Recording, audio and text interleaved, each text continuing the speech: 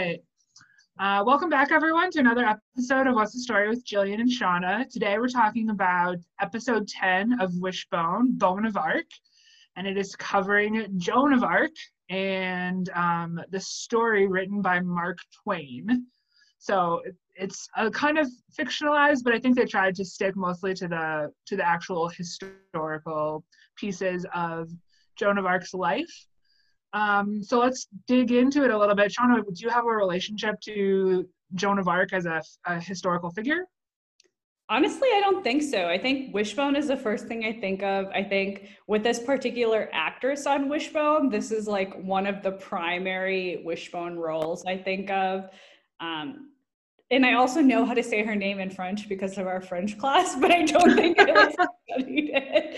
And then the main relationship I have with Joan of Arc these days is Ali and AJ, a potential breakup song fame, released a song this year called Joan of Arc on the Dance Floor, which is a very good song. That's interesting. I loved Joan of Arc as a kid. I thought she was like a true badass. I was super into her as a concept. I went to Catholic school for the first part of my life, and so I think like the idea of sainthood and like all of that I thought was super fascinating, and I was always on the lookout for lady saints because there are a lot fewer of them than there are male saints, of course. And I had like saint playing cards or like trading cards as a kid because like Catholic school. Like, wait, that's amazing. What do you do with them? You just look, you like trade them with your friends. Like you collect them like baseball cards and then you trade them with people. Except I don't think I knew anybody else that had them. I think I bought them at like, I don't know, a gift shop at a church or something. I don't know. That's fascinating. Yeah, and there was I remember there was a Saint Lucy. She was the patron saint of blindness. I was really into her for a while. So I did do a project on her, on Joan of Arc in middle school. We had to pick like a historical hero or something like that, and I chose Joan of Arc. And there's also the Joan of Arc Chapel at Marquette University in Milwaukee, where we both grew up. Yeah. So that was another tie I had to her as a kid. Like I didn't know that much about it, but I knew that the chapel was there. And so I was like, I just thought it was really cool. And I did a little bit of research on that specific chapel. And it was originally, it was a chapel built in France in like the 1400s. And then it was brought to the States. It was purchased and brought to the States.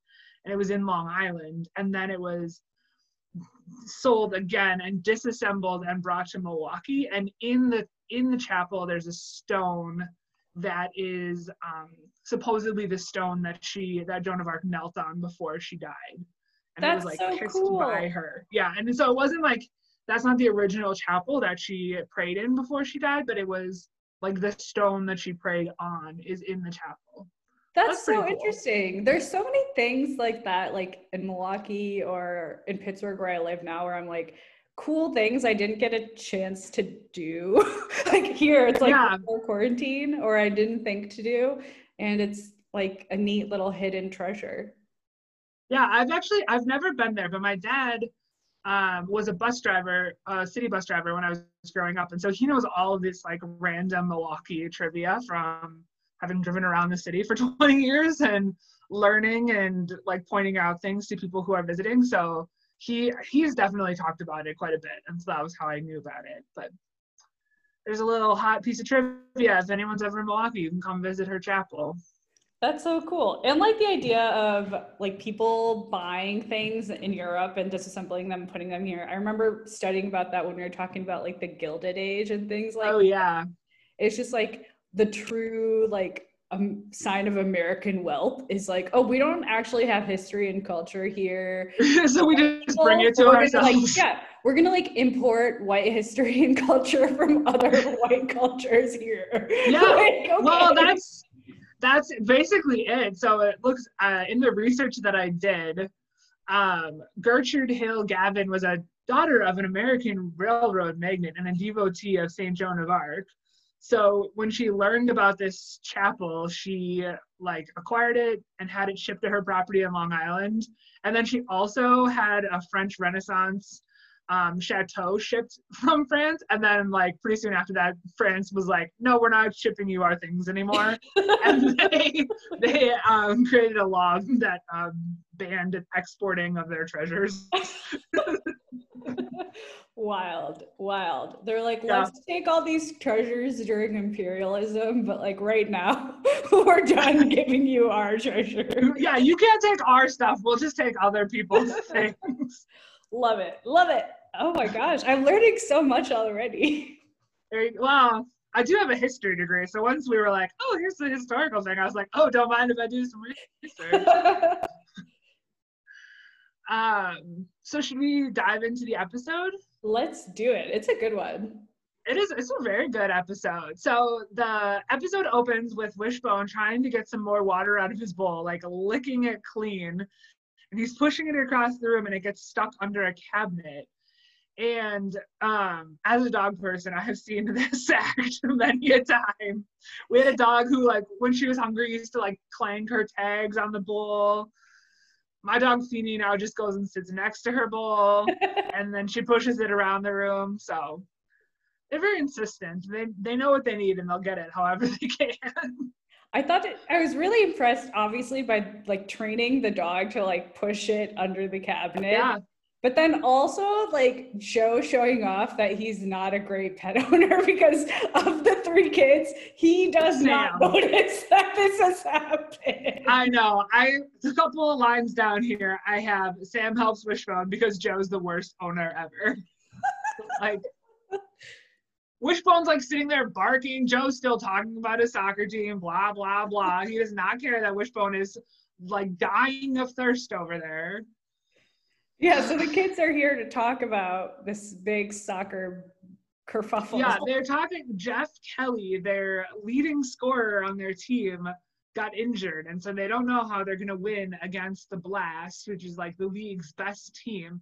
And actually, they didn't mention that it was a soccer team at first, and so I thought it might be basketball because we know Joe's super into basketball, but it's soccer.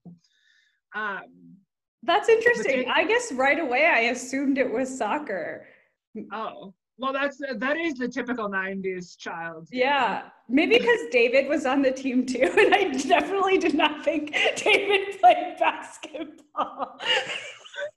I didn't know David played any sports. That was a revelation. It was the 90s. So David's dad is their coach, and he's a really good coach, and so they're excited to have Mr. Barnes, right? Yeah. Okay. And because Jeff is off the team right now, Sam offers to play because she's really good at her team, and her team was undefeated this season, and so she's the leading scorer on her team, I think. Yeah, she is basically who they need, and so she convinces the boys. And they get on board. Yeah. Oh my God, she is the Mia Hamm of Oakdale. Yeah. She was another figure I loved as a child. She gets the boys on board and they go talk to David's dad, and he's not sure if he can get Sam on the team in time, but David reads the rules, and of course David has like the rule book handy. He's like, oh, here on page 12. Real quick, I just want to talk a little bit about how they convince how she convinces the boys that they should help her out. So we learned these facts that, you know, her team was undefeated, and she says, like, my team was undefeated, I was the leading scorer, and Joe is like, we need someone good, like, we need to be the Blast. And then David literally restates what Sam says, and Joe goes, OMG, you're right. And I was like, this is adult working life in a nutshell. Like, woman explicitly states that she has skills and she's qualified and she has ideas. They are ignored. A man restates that she has skills and ideas, and suddenly it's believable. Well, I think that comes up a lot. I noticed something about that later too, where they completely disregard Sam's skills just because she's a girl, and it is so dumb. Yes. And I was actually kind of appalled with Wishbone, if I'm being honest, but. So they go to convince David's dad. David reads the rules, figures out how they get Sam on the team. They have to like submit a written request ahead of the game, which Coach Barnes, which also Joe is calling him Coach Barnes in this scene. That was very funny. Coach Barnes gets that under control and they are good to go. They're going to give Sam a chance to try out with the team. Again, as you pointed out, she's already proven herself. She should not have to and try out. They also don't explicitly say that this is a boys soccer team, like, or a boys team to begin with, like the whole episode until maybe like something that happens at the end. They don't actually say that this is a boys sports league. Right. But also, like, what other option do they have? Clearly Joe and David aren't good enough because they're concerned. So like, let's see them play. Who cares? Yeah, I agree. So yeah, they I don't know. I shouldn't go through all this rigmarole. So Sam goes, obviously she's amazing. She kills the tryout. She gets on the team. But then in school the next day, there's this random girl who we've never seen before wearing a very Mary-Kate and Ashley Olsen hat. And she was like trying to scare Sam and saying like Sam should be really intimidated because the Blast always win and Magic is gonna get crushed. And then so rude, poor Sam. But also, who named these teams? This reminds me when I was on a soccer team when I was a kid, because it was the 90s. I played on a team called Elite, and I literally did not know what that word meant because and I thought it was the worst name. And my friend was on the Starburst, and I thought that was a much better name for a team. Magic makes sense to me because this was the 90s, so the Orlando Magic basketball team. Yeah, Magic Johnson, all that. No, like Shaq was playing for the Magic. Like that was a name. Yeah, I know, but I mean like Magic Johnson was also a thing, and like. Yeah, like the word magic, I feel like was around in the 90s. Yeah. But like, Blast is like Taco Bell Baja Blast. I just think it's weird. I just think teams should be named after like animals or like tangible things, like not the Blast. Like, I don't know. Yeah. Weird. Yeah, I think this is like a lot, going back to our conversation around Marquette, like this is a larger conversation around like mascots and things like that. I agree that like animals and concepts, I think, are the best team names. I think like don't name it on like Blast. Like that's fine to me. Like Arsenal, that's fine. Like these aren't like. Well, yeah, I mean, like I'm glad they were on like the Chiefs and the Cowboys or something like whatever, like something horrible. But like. I agree. I still think it's weird. Yes. It could have been way worse, for sure, because it was the 90s. Okay, so the next scene we see with them, after Sam gets all intimidated by this girl at school, Sam and Wanda go visit Ellen, and Sam admits that she's super nervous because of that girl at school whose name we don't know.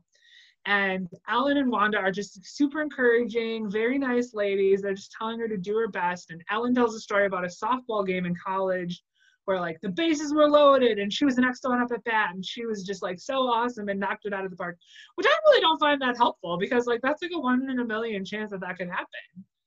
Well, okay, good point. I guess I took it as like it was her. So that's preceded by Ellen saying like you're a good player and your friends need you and that's why you're doing it. So like that's like the feeling that I thought Ellen was trying to talk about. I was so distracted by this story because I was like, we knew Ellen was a sports superstar and this is the first like proof that we had. And I was like, dude, she clearly won the NCAA championships in like a D1 softball team.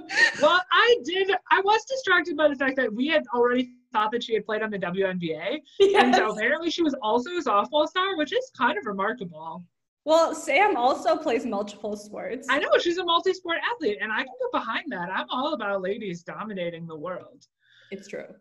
I did think, I mean, it's a nice story. I kind of thought that after Sam left, Ellen was going to be like, that never happened. I was just trying to encourage her. I thought it was so cute that they're like, after they encourage Sam and they're very supportive, like Sam walks out and then the two adults look at each other like, oh my God, she's so nervous. Like, it's so cute. But also, it's like, why was she hanging out with Wanda and Ellen?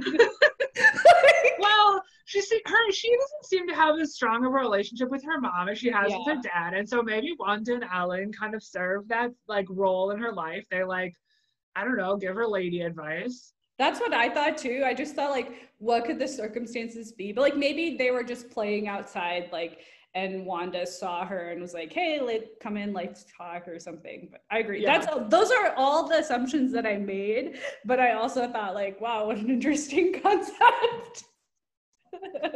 Yeah, definitely. It was interesting. And then overall, I just like that they basically, their message during this whole conversation was really like, win or lose, like, we're really proud of you. Yeah, for sure. And I think that's an important lesson to teach kids, right? Like, it doesn't matter, just do your best. And I think that comes up later too. Like, yeah, winning isn't the most important thing, but I think it was a kind of strange concept, but it got across a good message. So yeah. All right. So the next scene we see is they're at the soccer game. It's an indoor soccer game, which I feel like is very important because I didn't know anybody who played indoor soccer as a kid. But they were playing indoor soccer. Wishbone is, of course, at the arena because, like, I thought that was weird too. Wishbone has a pass to go wherever he wants in Oakdale. He just does what he wants. And I love that her dad was recording the game on a camcorder. Oh, yeah, that was very 90s. So, like, part of what we're watching is kind of like through his lens, it feels like. We're, like, watching as he's recording her amazing game. Her and body double. Yeah. That's why it's, like, focusing on her feet. Yeah. She's got excellent footwork. Sam scores the team's only goal and ties up the game because she's a beast and like I don't know what those boys were doing, just running around in circles. And so the game is tied. Excuse me, Feeny, I'm recording a podcast right now.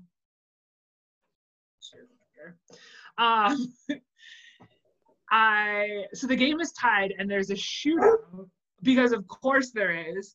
And then Ellen has to explain to Wanda what that is, which is ridiculous because every 90s sports movie ever ended in a shootout. And so no child watching this needed an explanation of what was happening. I knew. That's a good point. I was like, I never thought about that because when I also made a note of Ellen having to explain the rules to Wanda, but then I also wrote after that, Wanda is me.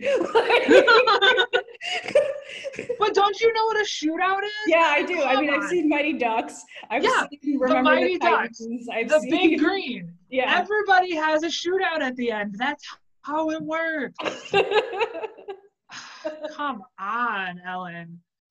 And Wanda, for that matter. Wanda needs to watch some more 90s movies. I can give her some recommendations. Yeah, like Ellen has a child, so she's been to a lot of sports games. Wanda doesn't have a child and wouldn't go to these movies on a date.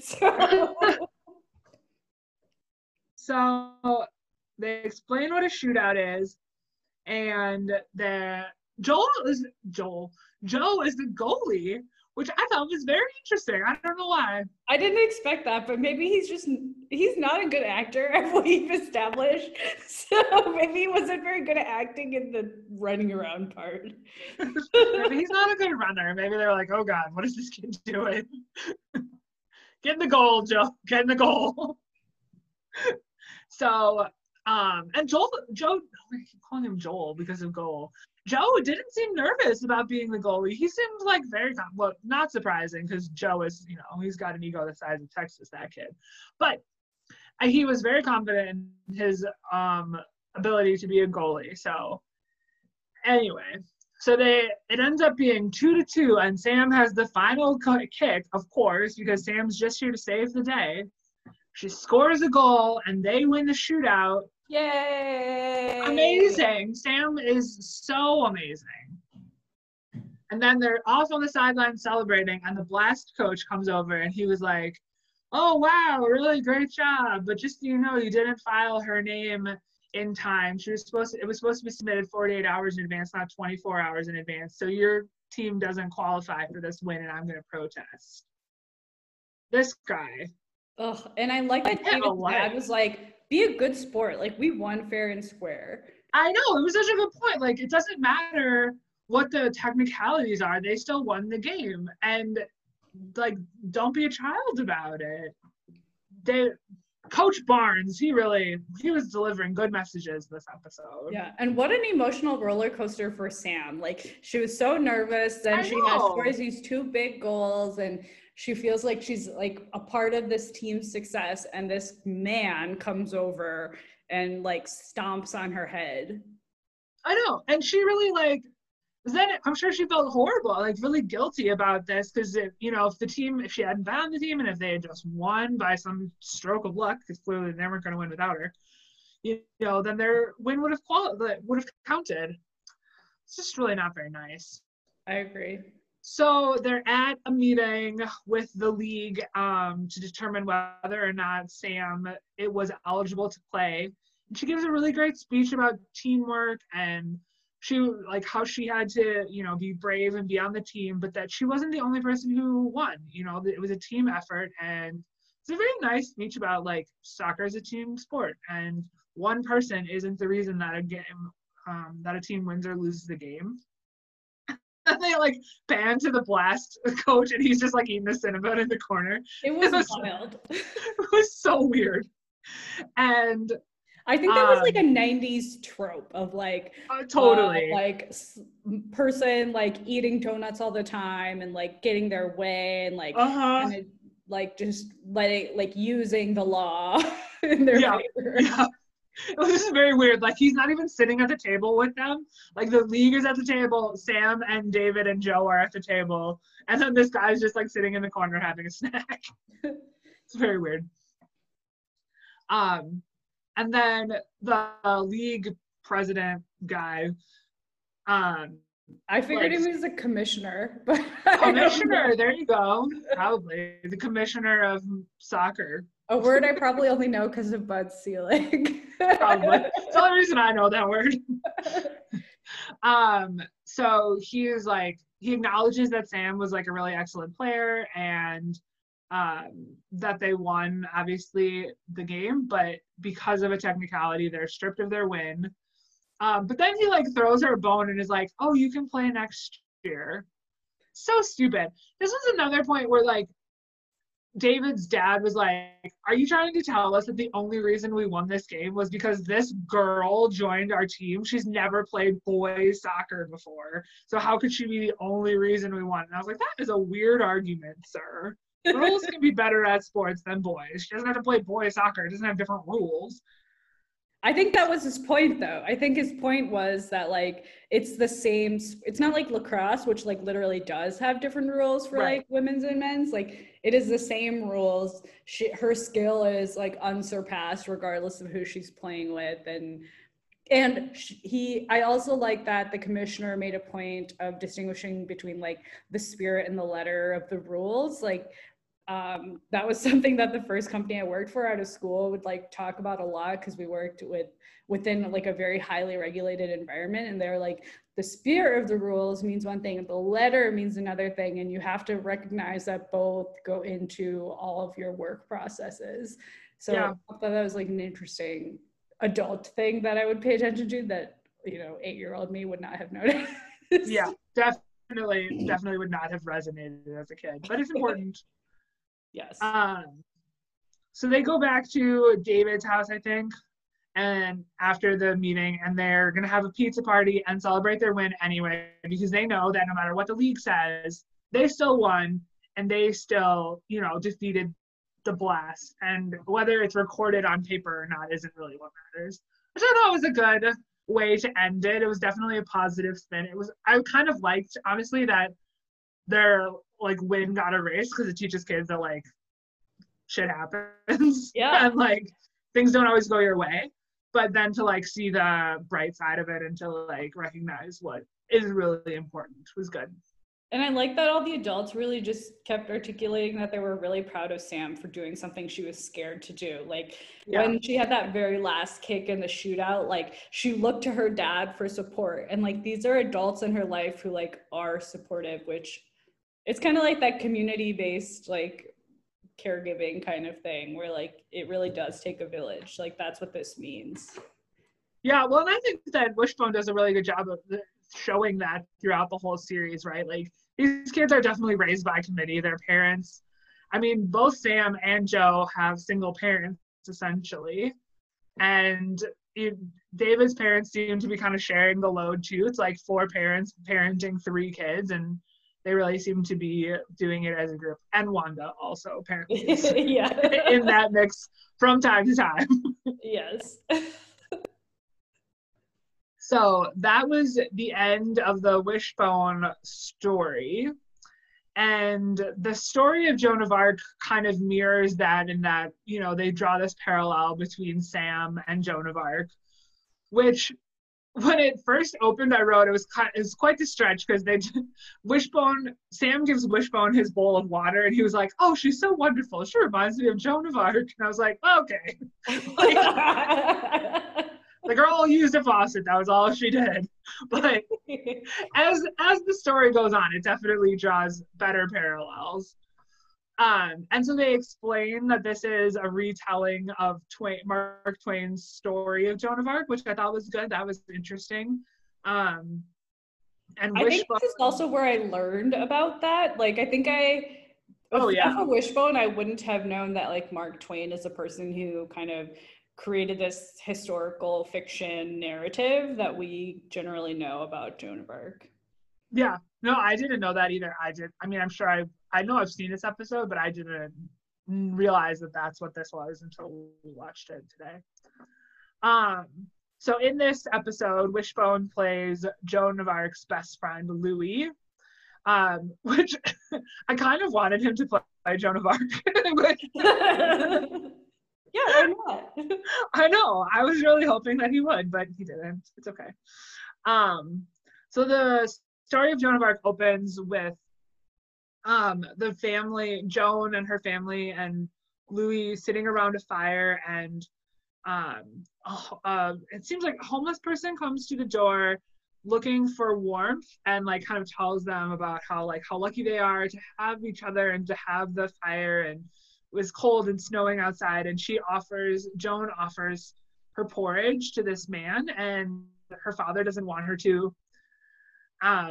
I think kind of just saying like, we don't have very much, and so you shouldn't feel obligated to share what little we have with others. And she was like, no. And also he was very distrustful of this guy. He was like, yes. Oh, it's just a homeless man. Right. Yeah. And Joan was like, I don't need it. It's okay. I'm happy to give it to her. Happy to give it to him. So she wins, and this stranger stays, and he's telling stories from the war. France is currently fighting in the 100-Year War against England, and saying that France needs a hero who is willing to stand up and fight for them, and that like that's the only way they're going to win is if they have somebody who's willing to put themselves on the line. And so later, Joan and Louis are sitting under their tree, which is, I guess, kind of like their hangout spot. And she tells Louis that she's had this vision that France will be rescued, and she's the one who's supposed to lead France to victory. And they like make a point to say that she's only a child, because I think Joan of Arc was only like 13 or something. Obviously, this actress is like much older. Yeah. So they like make sure to like talk to your dad. Yeah, he was like, they're like, I don't think this is a good idea. I think we should talk to some adults about this. And she's like, nope, I'm the one. I know it's supposed to be me. And in the history, which they didn't talk about at all in the Wishbone episode, which I thought was interesting, with like the history of Joan of Arc is that she has a vision from God who tells her that she's the one. She's a very religious figure, and I mean, she's canonized by the Catholic Church. Like, she's a saint. And so she's supposed to have this like really strong spiritual connection, which they don't talk about at all in the Wishbone, which is just interesting. I agree. Even with the part with the homeless man, like that seems like a very like, that's a clear Christian parable, right? Like, oh, for sure. For sure. I mean, I'm sure I haven't read the story in a long time, or like done a lot of research on it in a long time, but I'm sure that he is meant to be an angel who's come to heaven or come to earth to like, influence Joan and her family or something like that. Mm. And I think, yeah, it's a very strong Christian allegory. I also liked at their tree where they chit chat There was a million candles in that scene. I know, it was very romantical. It was like, what a set piece. Like, there's so many candles. Well, maybe because it was dark, and Yeah. otherwise it would have just been like a tree in a dark Yeah. field. Like, there had to be something around them for visual interest. No, I think yeah. they did that well. Like, they lit it in a good way, and they like, you're right, visual interest. But it was very, very interesting. Yeah. And I liked in this scene how, you know, Louis like, oh, you should talk to your dad. And she goes, nope, I'm going to the king. I'm really scared, but I'm not going to let fear keep me from doing the right thing. Kind of like how Sam had been. Yeah, I think this is really where like the Joan of Arc and Sam plot lines start to like really converge. Like, I think you can really see the strong parallels between those two stories at this point. So Joan and Louis go to meet the king, and there's this guy sitting on the throne who Joan recognizes isn't the king. Like, he's a fake king. He's just a guy wearing a crown. And so she like kind of scans the crowd, and she sees the king hiding in the crowd in disguise. And like goes up to him and bows and says like, I know that you're the real king and I need your help. And because she's able to spot him and like see through his disguise, the king recognizes that she's serious and says that he'll give her whatever she needs, and she requests an army of his best men, and he pulls together this army for her. And then again, I think is probably somewhere where in like a religious story they would be talking about like she's had this premonition, she's like, you know, got this otherworldly ability to see through his disguise. I thought this disguise also was interesting because the two men had similarly shaped wigs. It was just different hairstyle. Like, one person had like, it was like you and me really, like one of them had like the same cut but long like straight hair, and the other person had the exact same like triangle cut, but it was really curly. Yeah. So like if somebody had maybe seen a drawing or a painting, then you could reasonably have confused the two. Mm-hmm. It also reminded people me would confuse us for each other if we tried to disguise ourselves. Like, could we do an It Takes Two situation? I think that's what we should have done if we had met. If we had met when I knew Jess, then we could have done It Takes Two.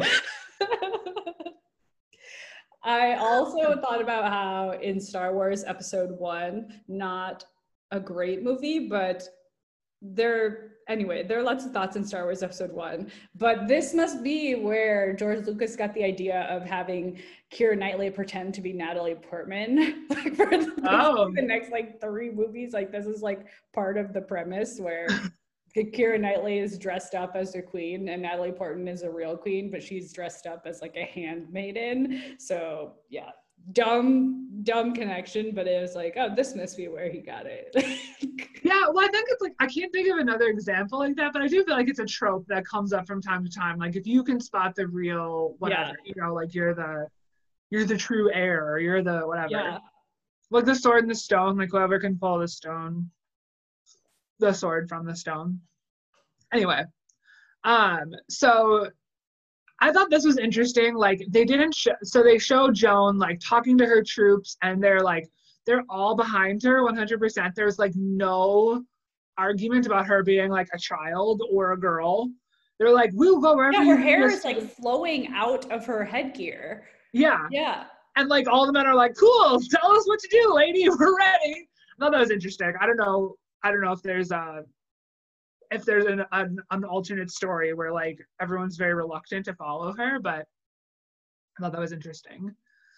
So then they show, this is just a digression, but Wishbone's chainmail costume, too much. It was too much for me. So good. So good.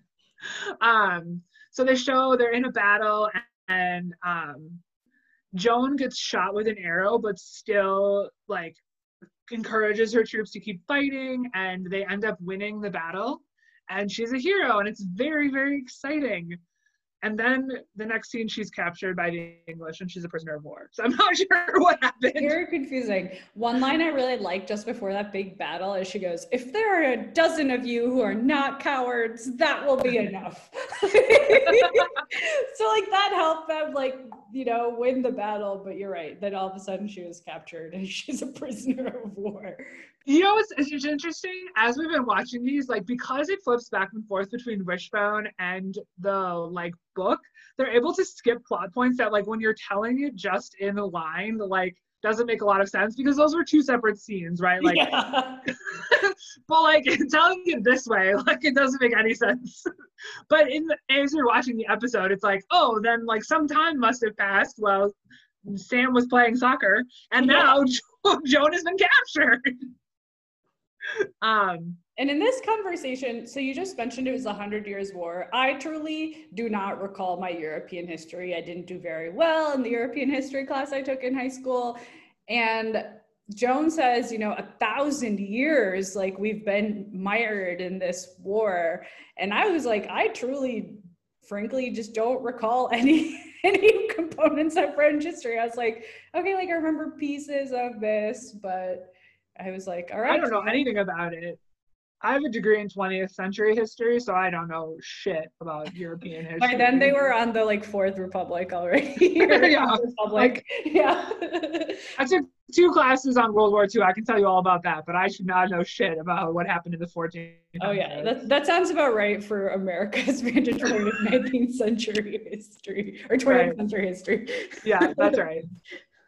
I only care about stuff. Really, I was only concerned about things that I could like reasonably ask people in my life about. Like if my parents or grandparents knew anything about it, I was interested. Otherwise, I don't care. So Joan is sentenced to death. Yes, she's a prisoner of war. She's being sentenced to death. Louis gets to visit her before she dies. And she's explaining to him that she doesn't mind dying because she knows that France will be free, and that's more important than her like singular life, is that all of France will be free. And she is calm, and he was like, why aren't you freaking out? You should be scared, you should be, you know, upset. And she was like, I'm just thinking of our tree, and I'm thinking of our special place, and it's calming to me, and I feel content knowing that this is what's going to happen. And then Louis promises to tell her story and make sure that no one forgets her. And then I was like, cue Hamilton. This is the whole point. Who lives, who dies, who tells your story? Oh yeah, that's one of the last songs. You're right. I was like, where's she going with this? And Eliza tells Hamilton's story. It's very important. I did learn that from the musical, but again, since I know the musical is historical fiction, who knows if it's actually true? I just know that that's. I did like in this scene that they were like very frankly talking about the fact that she was gonna die. Like, yeah, this is a kid's show, and yeah, this is like fiction that they're kind of teaching. I was like, a lot of these stories that we've been talking about have dealt with death, and even in the Wishbone part, like when we were talking about Rosie the dog and euthanizing the pets. So I kind of thought that was interesting. Well, and then, I mean, Joan of Arc was burned at the stake, and they show her like tied to a stake with flames around her, which is horrifying. Yeah. Like, it was crazy. Like the show really got away with a lot. Yeah. And they say, like, you know, she died for her country, and her story is inspiring, and it lives on. Like, I think they did such a great job of talking about why she's an important figure in history, and why kids should take pieces of her life and use it as inspiration for their own. So that was the end of that storyline. Joan surrounded by flames. It's terrifying. Yeah, I do think that they paired these two stories really well. When they like decided this was going to be the Wishbone storyline, this is a story that we'll use. I think you're right. At the beginning, you're like, how do these kind of work? And then we get to those points where Joan is talking about how she is scary, but she has courage, and you know, she believes in this this mission that's larger than her. That's kind of a theme that kind of goes forward. And I think as adults, like, we recognize that as the reality too. Right. Well, and I mean, like, Joan of Arc's story ends sadly. She's burned at the stake as a child. Like, that's horrible. And Sam's story, although not quite as dramatic, I mean, they didn't win. Like, they won, but they didn't get it recorded for the history books, you know? Like, that's also a disappointment. So I think that that parallel is super interesting, and like teaching kids how to rebound from things that don't go exactly your way. Yeah. It was a good episode. It was a very good episode. I very much enjoyed it. Mm-hmm. So, do you have any notes on fashion or costuming that you would like to share?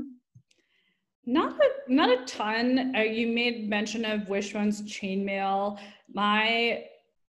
That was great. Like, since Wishbone wasn't the main character of this episode, really, his like kind of costumes weren't as ostentatious as before.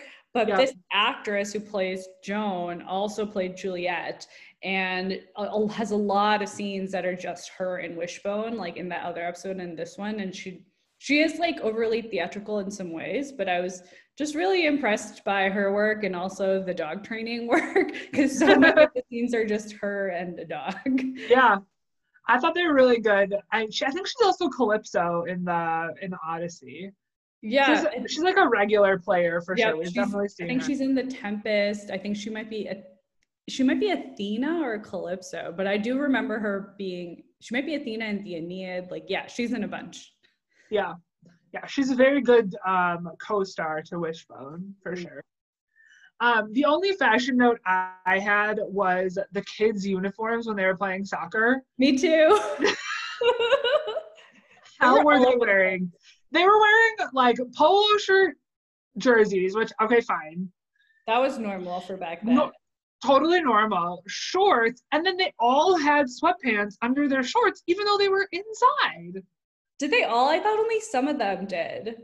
Oh, I don't know. A lot of them did, for sure. A lot of them had gray sweatpants under their shorts, but on the Magic team, their shorts were also black, but like some of the people seemed to just be wearing black pants.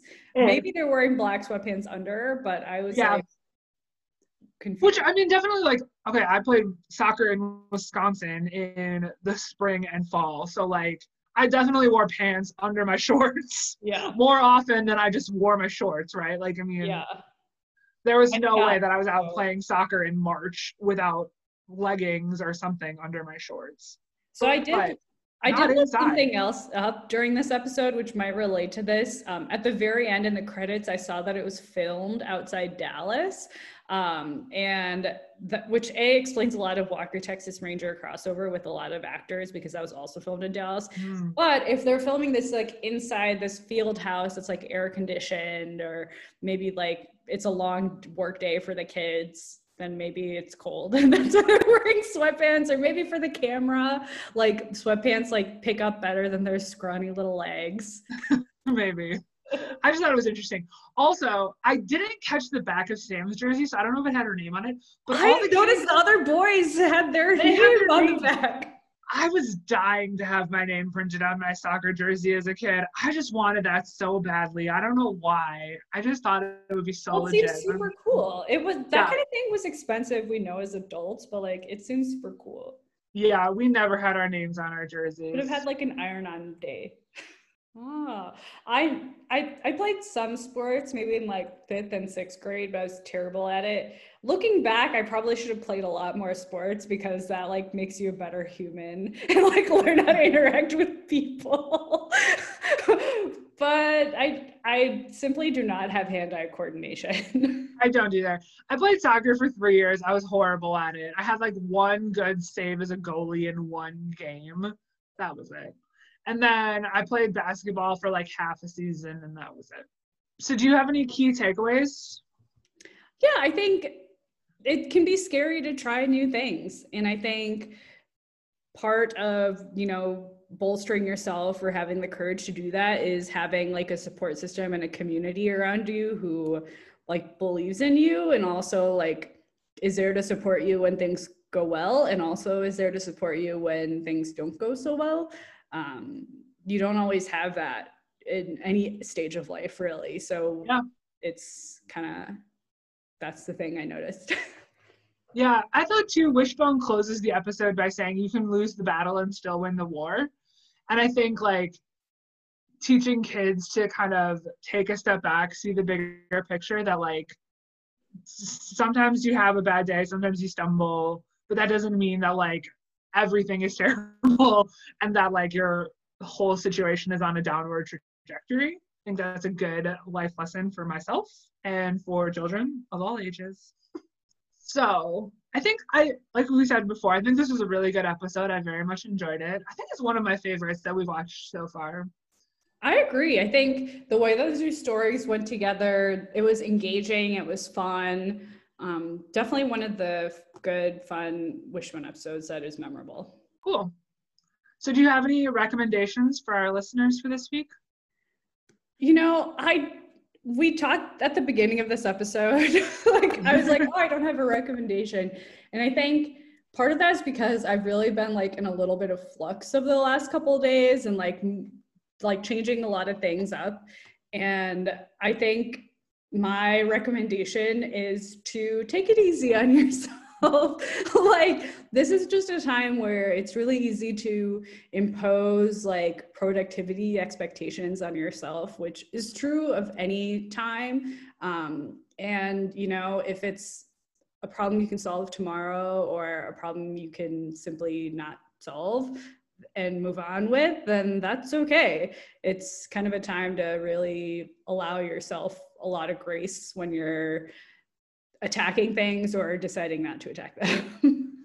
Yeah, I mean, I've been thinking about that a lot. Like, as we've been in this pandemic now for almost 6 months, I think at the beginning it felt like a sprint, right? Like everyone was like trying to learn new things. Everyone was trying to take on new skills. Everyone was trying to like do. And I think what we're learning is that it is a marathon. It is not a sprint, right? And so like there are going to be days where like you just don't, and that's okay too. So it's good. Give yourself a little space and a little grace to do whatever you need to do. My recommendation is pretty low key. I am going to recommend succulents. Sean and I were talking about these earlier this week. At the beginning of the pandemic, had 2 plants, one in a dinosaur planter and one in a fox planter. That was a gift. And I now have 9 succulents that I'm caring for, all in animal planters. I just installed a new shelf in my dining room, which I'm looking at as I'm talking to Shauna, that has a bunch of succulents on it, and I have them on top of my microwave in my kitchen, and they make me super happy. They're like the lowest key caretaking of anything on the planet. Far less work than my dog, which is another recommendation. Get a pet during the pandemic. But yeah, these plants just make me really happy, and you can find really affordable planters that are whimsical and fun. They don't have to be animals, but they should be. And it'll give you something to do. So I recommend it. That's a good one. I have one tiny succulent that's like the size of my fist that I've kept alive for, I think, 4 years now. And it's just so impressive. I'm very impressed with myself, frankly. All right. Well, that wraps up this episode. Thank you all so much for joining us, and we're looking forward to talking to you next week. Bye, everyone. Thank you.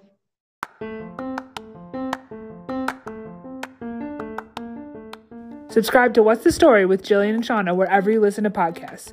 Every episode of Wishbone is on YouTube, and we've linked them for you at wishbonepodcast.com. Hope you'll join in.